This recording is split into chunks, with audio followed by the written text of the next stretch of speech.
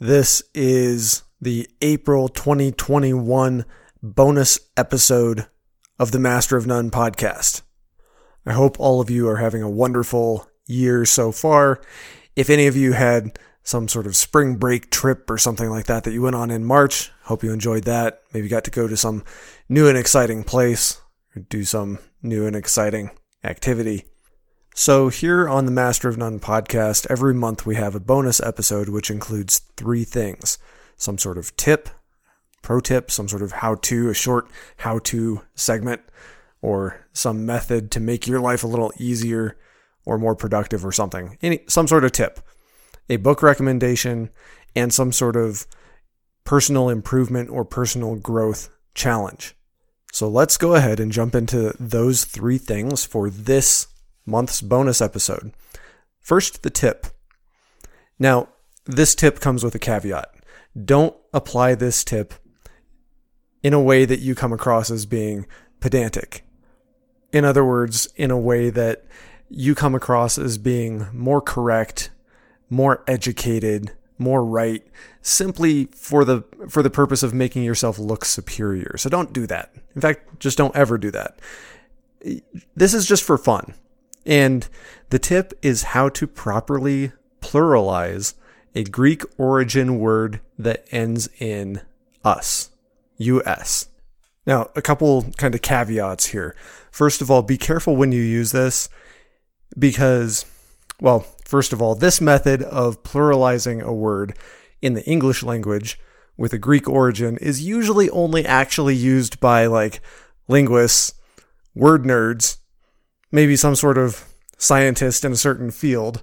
But like I was saying, be careful when you use this, especially with what I would call fully anglicized words, especially words that have kind of been codified in a certain professional field.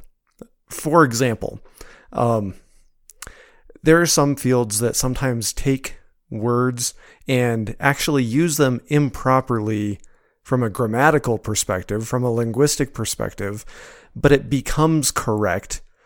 Like in medicine, here's an example. And it ends up becoming correct because it's the way that the professional field defines that term.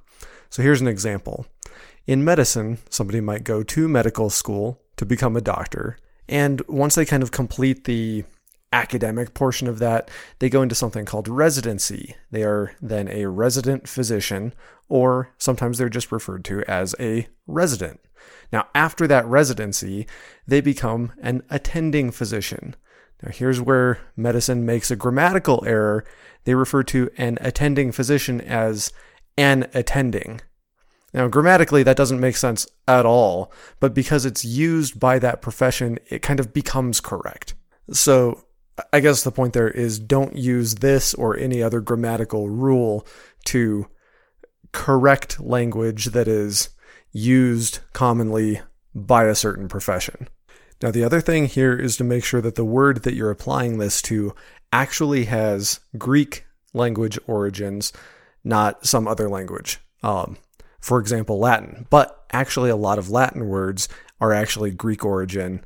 Like a lot of even ancient Latin words that would have been used in ancient Rome are actually Greek in origin, which isn't that surprising because I think we have these two peninsulas hanging down into the Mediterranean, and I think that the closest distance between them is less than 50 miles. So we're talking about a day's sail across between Greece and Italy. Anyway, track down the origin because different languages have different ways of pluralizing words, and some languages have multiple ways. For example, in English, typically we add an S or ES to a word to pluralize it. In Latin, oftentimes you add an I to a word, or remove the last letter to add an I. Gladius, the Latin word for sword. Gladii, it would be the plural. Hebrew origin words often add im, think cherub becomes cherubim, to pluralize a word. Anyway, what we're dealing with today is specifically Greek origin words that end in us, that are the US ending. So some examples of those words would be like octopus. Now, how in Greek would we pluralize octopus? Well, we would remove the US and we would add ODES, making it octopodes. Now that's way more fun to say than octopi or octopus. Now, what are some other words? Well, platypus would become platypodes. Hippopotamus, from the Greek hippo for horse and potamus for river, a hippopotamus is a river horse, becomes hippopotamodes. That's way more fun to say than hippopotamuses or whatever we would struggle through. Hippopotamodes, way more fun, right? Many of the creatures from Greek mythology have this US ending in their name, such as the Pegasus, which would become Pegasotes. Now, what are some more common English words? Well, how about discus becomes Discotes, lotus, Lototes, or Taurus, as in Taurus for bull, Taurotes, as in our local police department just upgraded the fleet of aging patrol cars with 15 new Ford Taurotes. Now, don't actually say that because no one's going to know what you're talking about, but three of these where this is really fun would be the octopus, platypus, and hippopotamus. Hippopotamodes. I mean, otherwise we just kind of struggle over, well, how do I actually pluralize that? Oh, the hippocampus, also creature from Greek mythology, hippo meaning horse, campus meaning actually sea monster. So it was a sea monster horse in Greek mythology. And we actually scientifically use hippocampus to refer to seahorses and also the little part of your brain that's shaped like a seahorse. So if you're talking about pluralizing the Greek mythical creature, it would become hippocampodes, but you can't really use hippocampodes if you're talking about medicine because the medical field is already going to have their pluralization for multiple hippocampus is. I like my way better. Next, our book for the month. Now, sometimes we kind of tie together the tip, the book, and the challenge. This month, they're actually quite unrelated. Our book for the month is the book Kon-Tiki by Thor Heyerdahl. Now, this is about it's a true story about a 1947 expedition where this group of guys had this theory, or specifically Mr. Heyerdahl had this theory that the Polynesian islands could have been settled by people taking rafts from South America. Now, and there's all sorts of evidence, but the main argument at the time against his theory was that it was impossible. So what does he do? He builds a raft out of balsa wood logs and does it himself he and a group of friends. I think there were like 4 of them on this little expedition.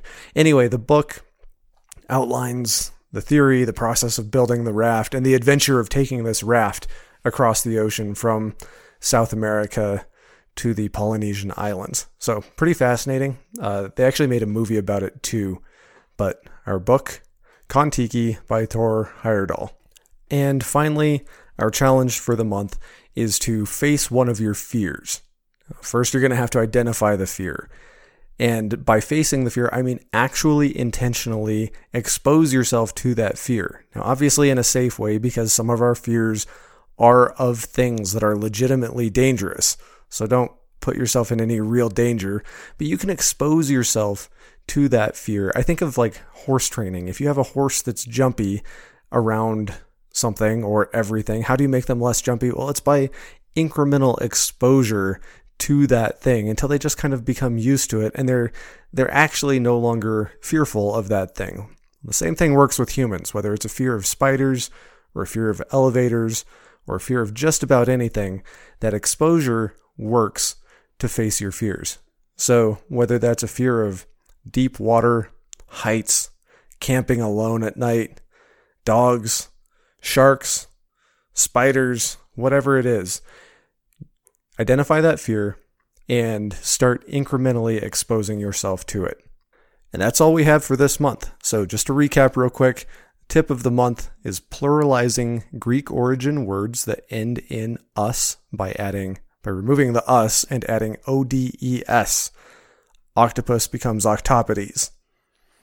The book for the month, Kon-Tiki by Thor Heyerdahl, and the challenge for the month is to identify and face one of your fears. And I will catch up with you next month. Bye.